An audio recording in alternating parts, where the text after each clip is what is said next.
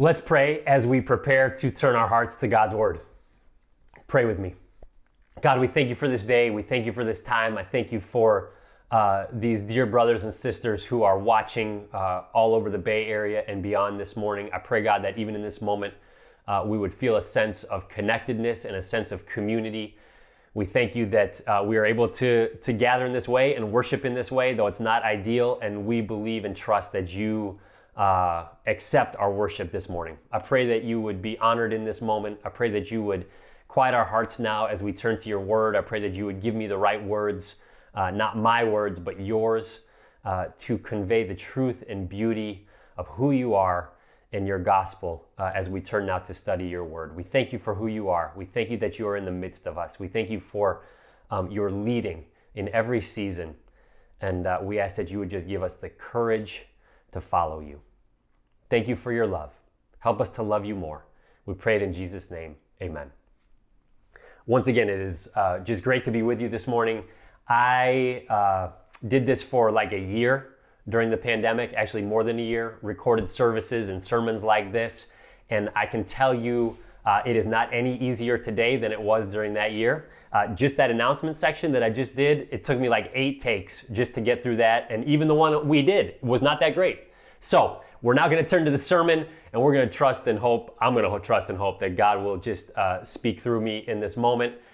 Miss you all. Would much rather be doing this together with you, because really a sermon is a conversation more than a presentation.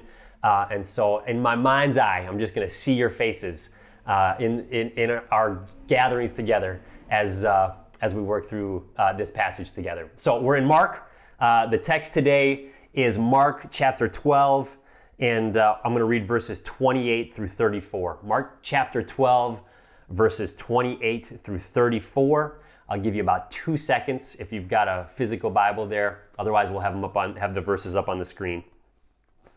And this is what it says. Mark 12, starting in verse 28. And one of the scribes came up and heard them disputing with one another, and seeing that he answered them well, asked him, "Which commandment is the most important of all?" Jesus answered, "The most important is, 'Hear, O Israel, the Lord our God, the Lord is one. And you shall love the Lord your God with all your heart, and with all your soul, and with all your mind, and with all your strength. The second is this, you shall love your neighbor as yourself. There is no other commandment greater than these.' And the scribe said to him, 'You are right, teacher. You have truly said that he is one, and there is no other besides him. And to love him with all the heart, and with all the understanding, and with all the strength, and to love one's neighbor as oneself, is much more than all whole burnt offerings and sacrifices.' And when Jesus saw that he answered wisely, he said to him, 'You are not far from the kingdom of God.' And after that, no one dared to ask him any more questions." This is the word of the Lord. Thanks be to God. Do you know that statistically, flying is the safest mode of transportation? Now, I'm just talking about statistically. Statistically, flying is actually the safest mode of transportation, but that hasn't always been the case, and particularly it was not the case for those who served as bombers in the Allied forces during World War II. And in fact, to serve on a bomber plane in World War II for the Allied forces was one of the most dangerous jobs there was. It is estimated that of all the American airmen who served in bomber squadrons, 1 out of 4 actually completed their tour of duty. Of those who were serving as airmen on bomber planes at the beginning of World War II, only 1 out of 10 were still alive at the end of the war. They flew long, dangerous missions deep into enemy territory in large, slow-flying planes that were hard to maneuver and that were low to the ground. And therefore, the losses and casualties for bombers that were shot down over enemy territory in World War II were astronomical. Yet, the commanders of the Allied forces, the commanders of the U.S. Armed Forces, believed that the bombing missions in World War II into enemy territory were one of the most critical aspects of their strategy for World War II. And so, partway through the war, they, particularly the U.S. Navy, decided to make some changes. And what they decided to do to hopefully decrease the casualties and planes they were losing in bombing missions in World War II is they decided they were going to add armor, add further protection to the underside of the planes that were serving as bombers. And the way they went about doing this, the way they went about figuring out where to add the armor, is they actually brought in a specialist. They brought in a man named Abraham Wald, who was a mathematician and a statistician from Columbia University. And as these bombers were returning from their missions in World War II, they began to mark all of the places they had taken fire or taken damage, and then they began to track it. So Abraham Wald created essentially a statistical model of all the planes that returned from missions that had been shot at and had received damage and had gotten back. They plotted where the planes were getting hit the most. So after they looked at hundreds and hundreds of planes that had returned from missions, they had an idea of the areas of the plane that were most likely to get hit by anti-aircraft fire. And Abraham Wald's recommendation to the U.S. Navy was what you would probably not expect. We would expect, once they made a model that showed where the planes were most likely to be hit, that he would have recommended you need to add further armor to these areas of the plane, which are consistently the ones that are hit the most often. That's not what he said.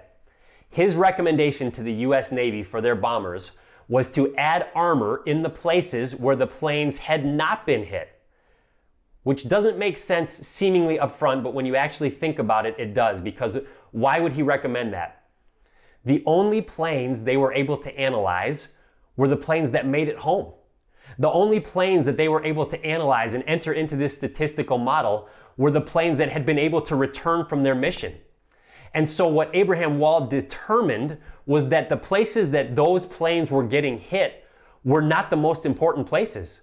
Those were the places where a bomber could actually sustain damage, sometimes significant damage, and still return home from the mission. And so his conclusion was, it is the places that these planes are not getting hit that are the most important parts, because none of the planes that went down in enemy territory were we able to analyze.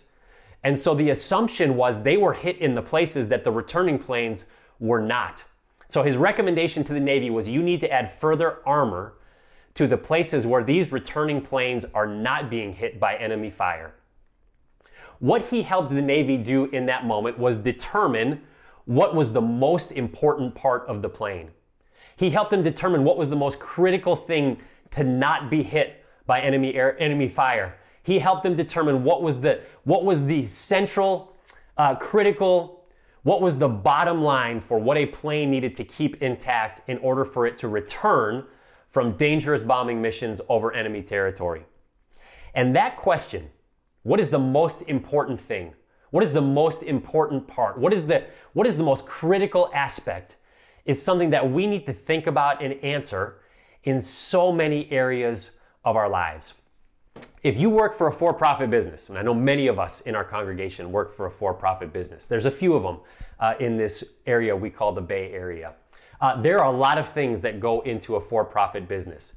You need to have staff, you need to have structure, you need to have systems, you need to have a mission, you need to have a vision, you need to have client software, CRM software. You have to have a culture at your firm. You have to have all kinds of things. Possibly you need a physical location. Possibly you need manufacturing, all these things. But all of those are less important than what we would call the bottom line, and that is profits. If you are in a for-profit business, the most important thing you need above all else is profits. If there are no profits, there is no business, and all those other things don't really matter. If you are a competitive athlete, I'm not talking about a recreational athlete.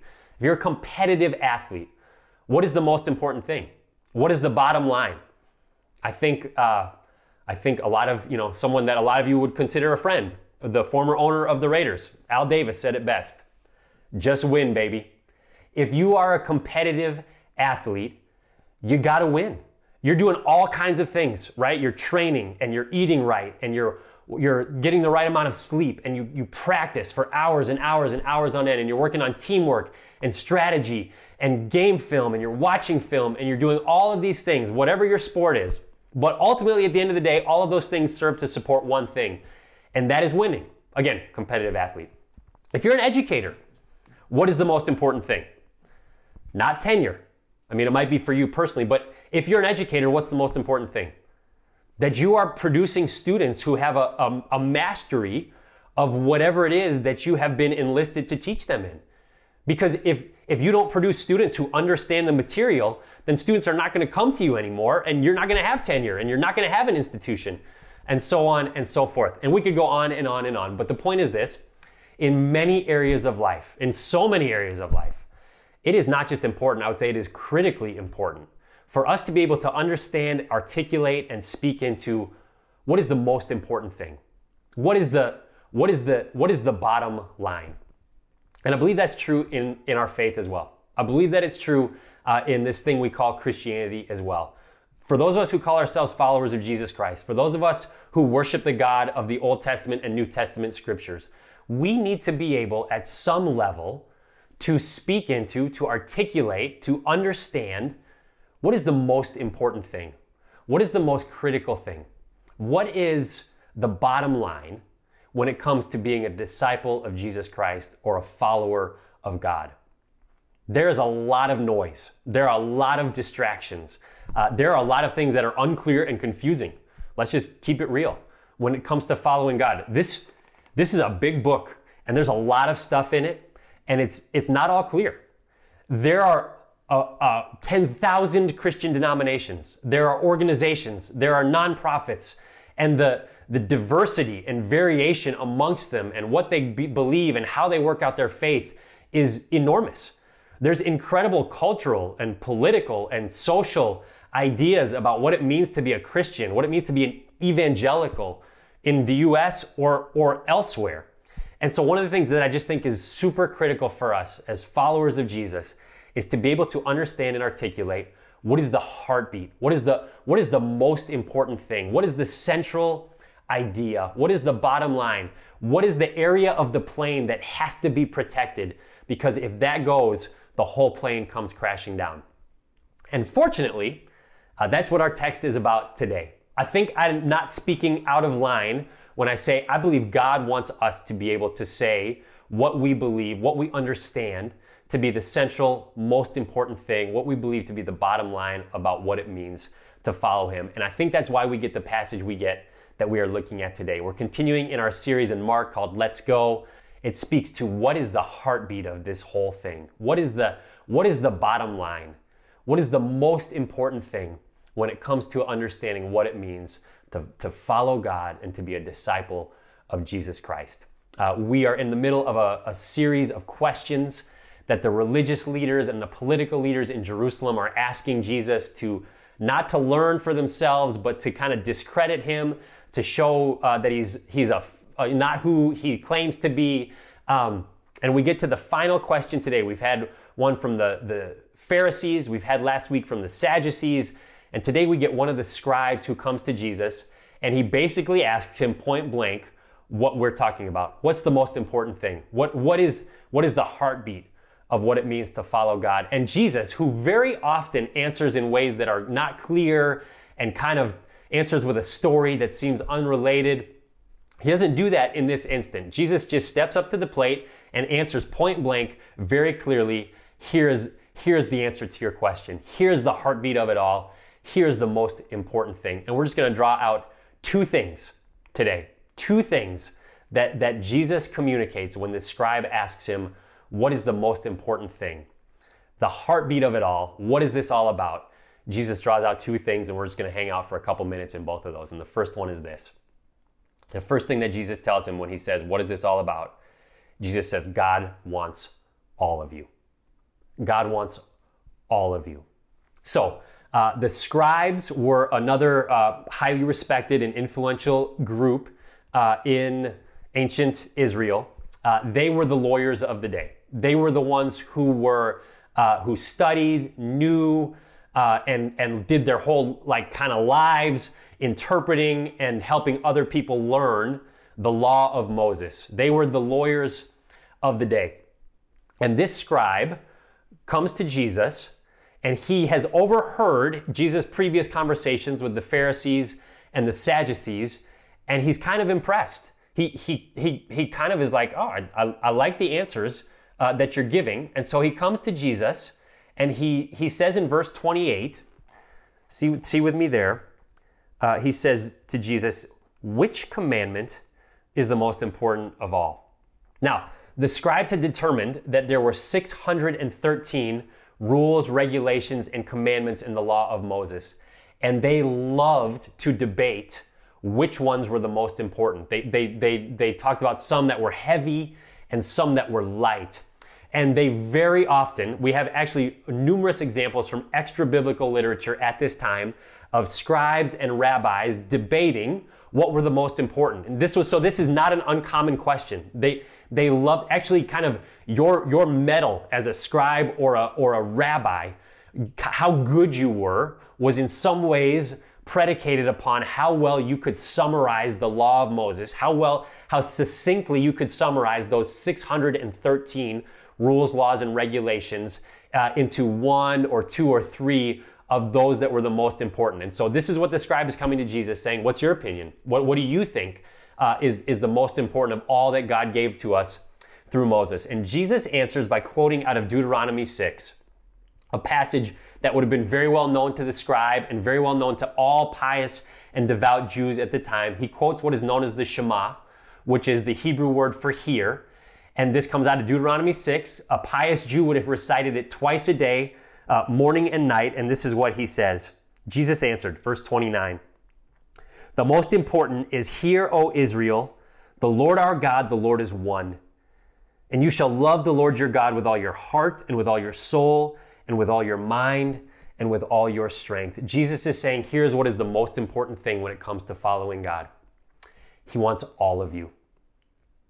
He wants every single part of you. Give every part of yourself to God.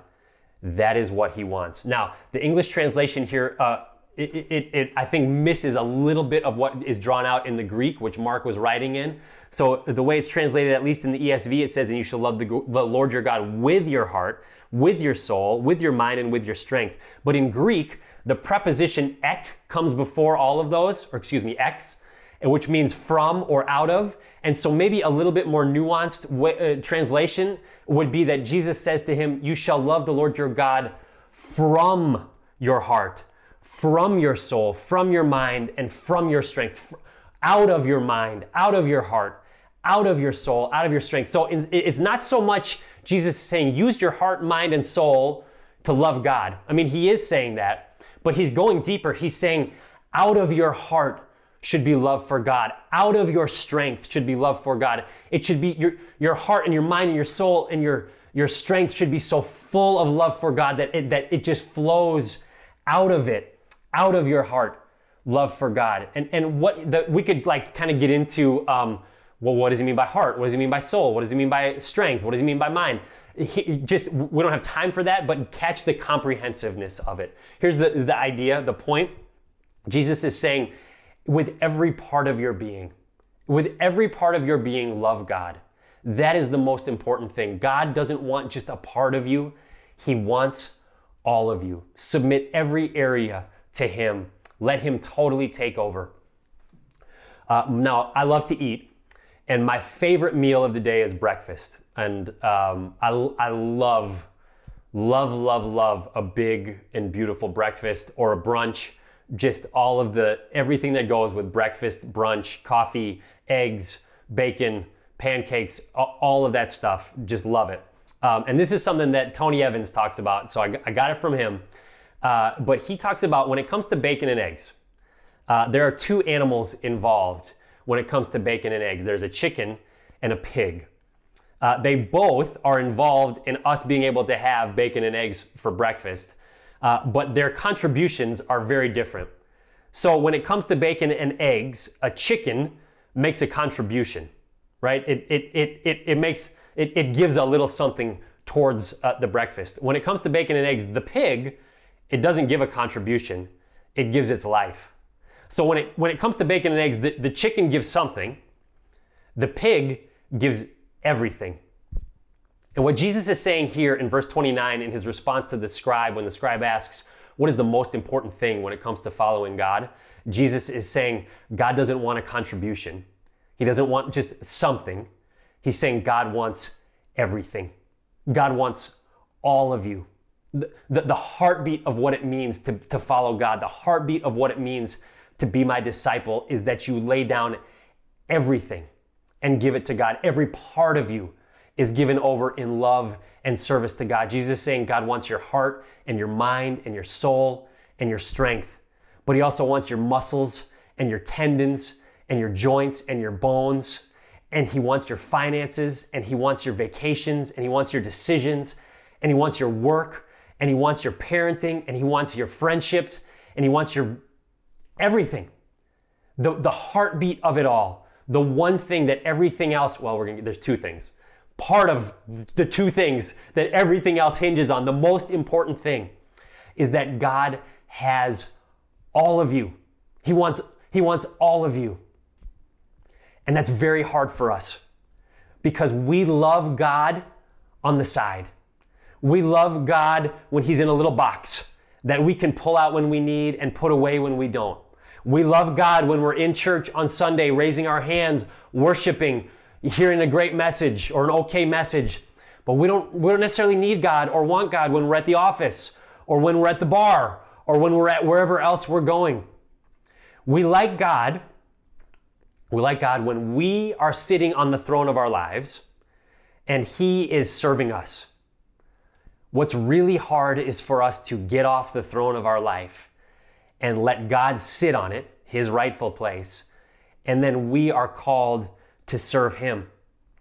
Yet here's Jesus saying that the very key to this whole thing is that we give God everything.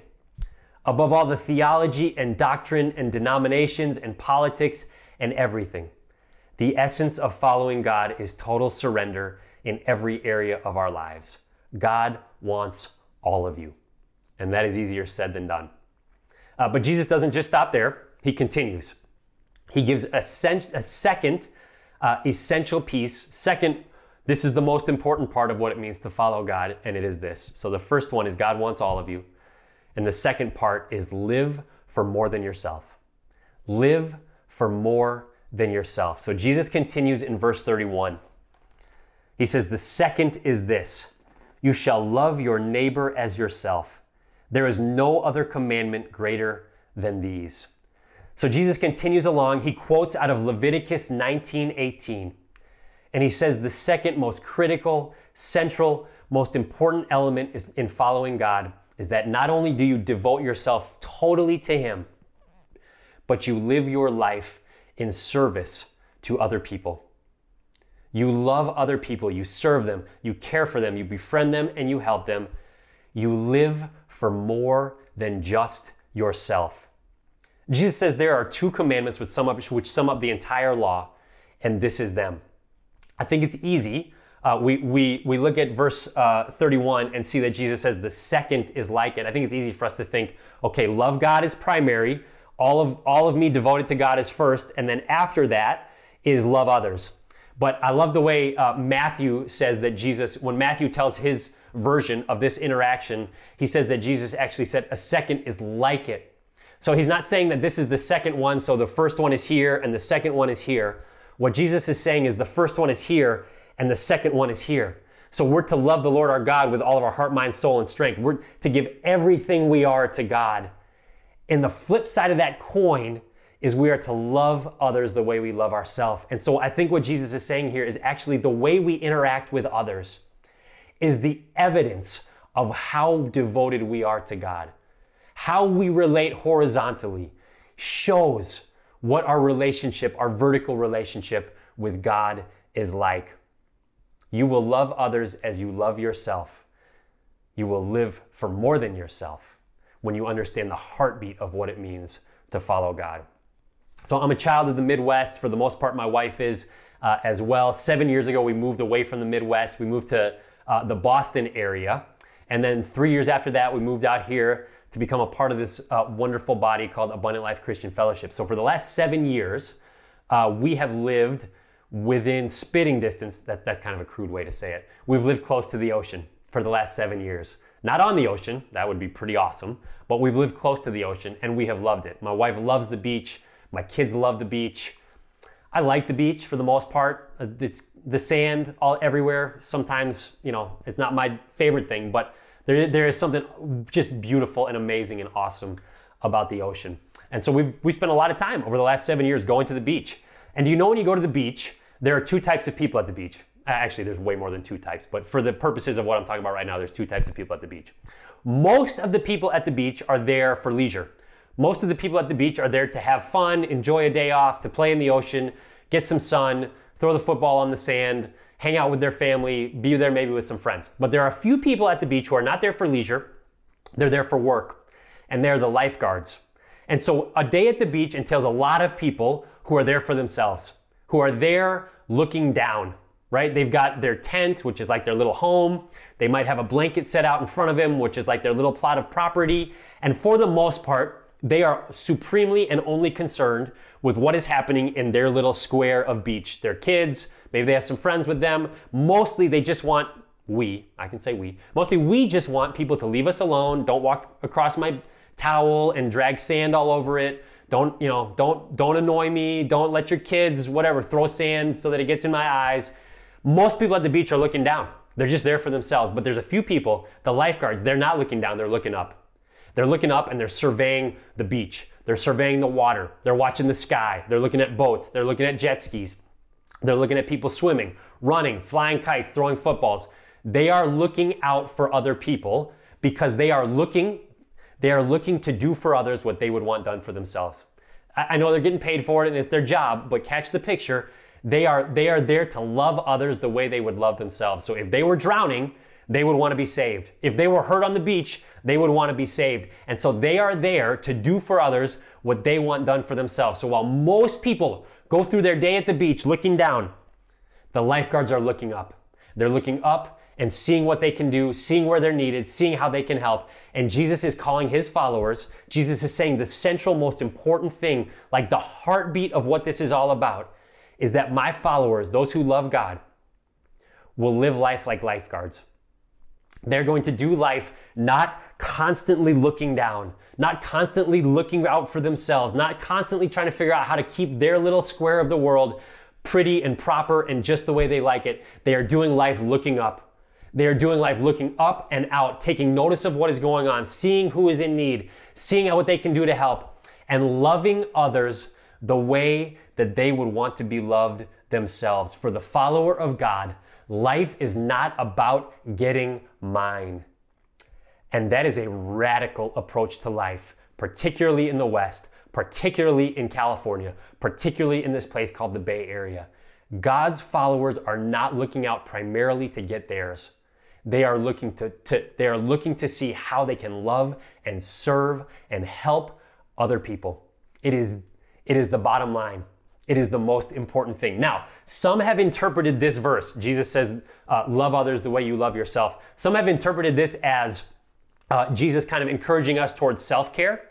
Like, make sure you love yourself well, make sure you take care of yourself well. And that is not what this is about. That does not get at the heartbeat of what Jesus is trying to communicate here. Because some of us, many of us, we've talked about this before, are like, I don't even like myself. Like, how can I love others the way I love myself when I don't even feel that great about myself? And here's the bottom line.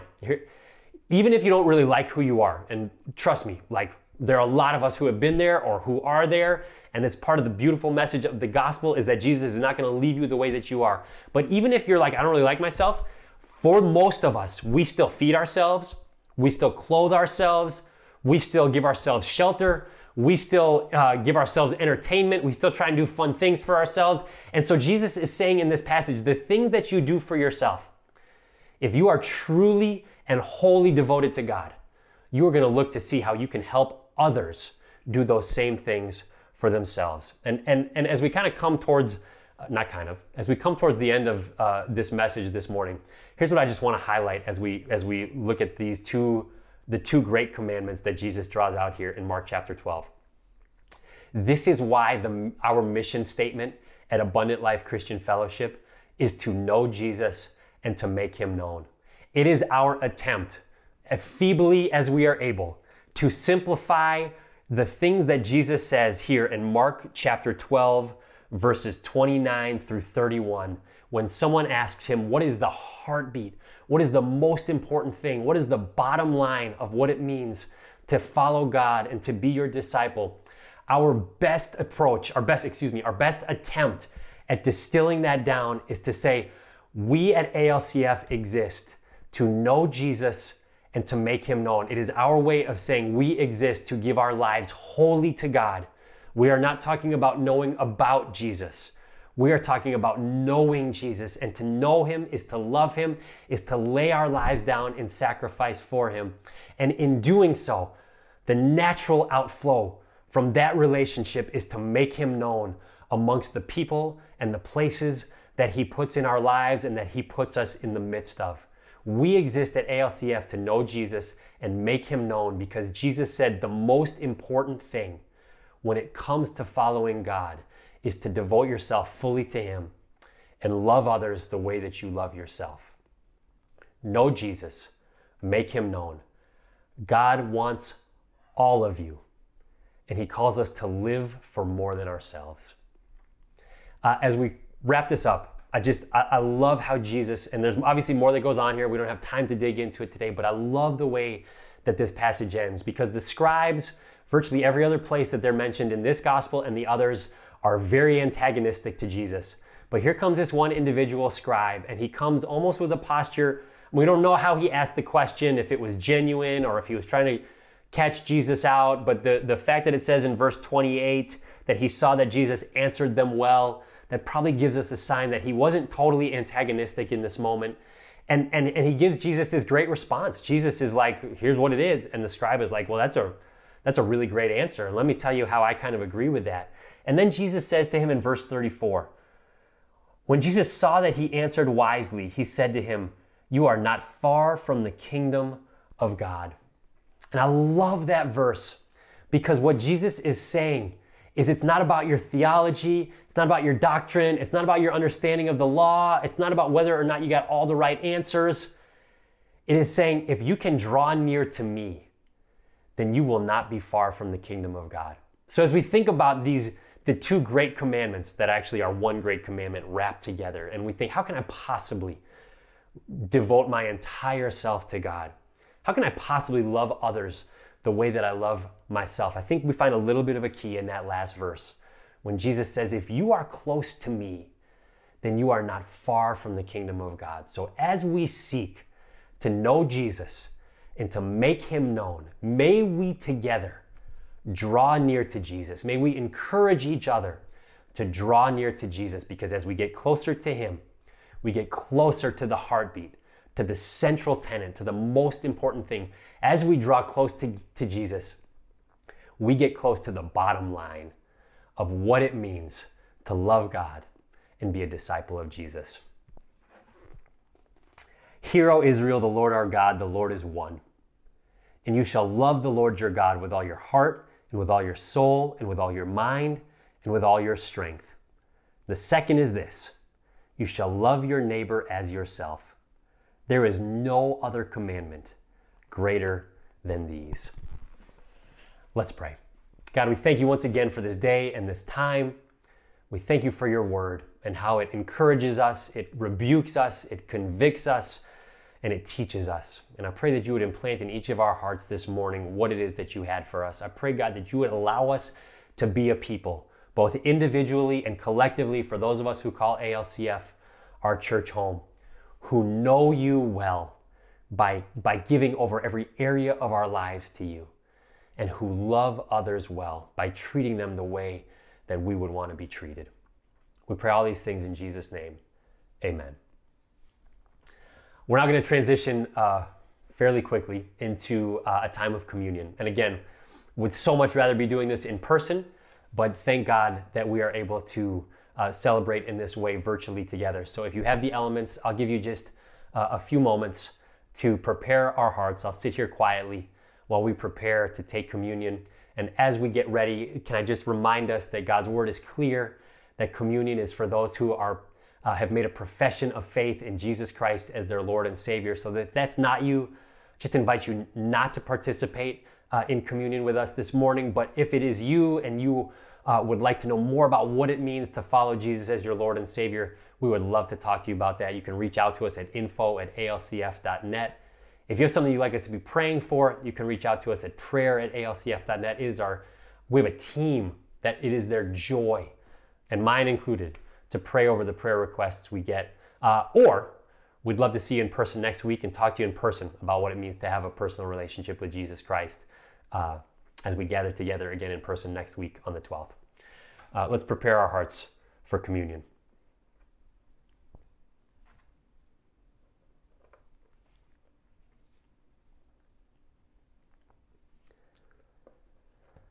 If you will take the bread and hear these words from Scripture. It says, "For I received from the Lord what I also delivered to you, that the Lord Jesus on the night when he was betrayed took bread, and when he had given thanks, he broke it and said, 'This is my body which is for you.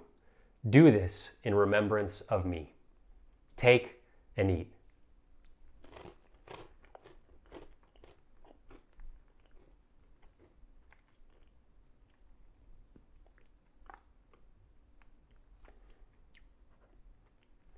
And now the cup.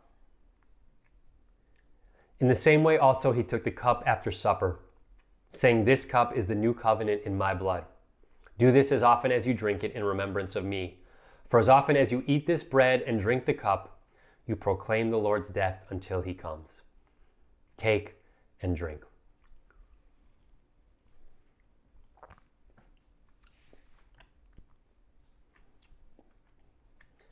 It's been a joy to be with you this morning. Just a reminder, we're back together again in person next week, June 12th, Bridges Community Church, Los Altos, 4:30 p.m. Now receive the benediction. The Lord bless you and keep you. The Lord make his face to shine upon you and be gracious unto you. The Lord lift up his countenance upon you and give you peace. Until we meet again, or until our Savior comes, and then forever. Amen. You are loved, you're prayed for, and you are sent.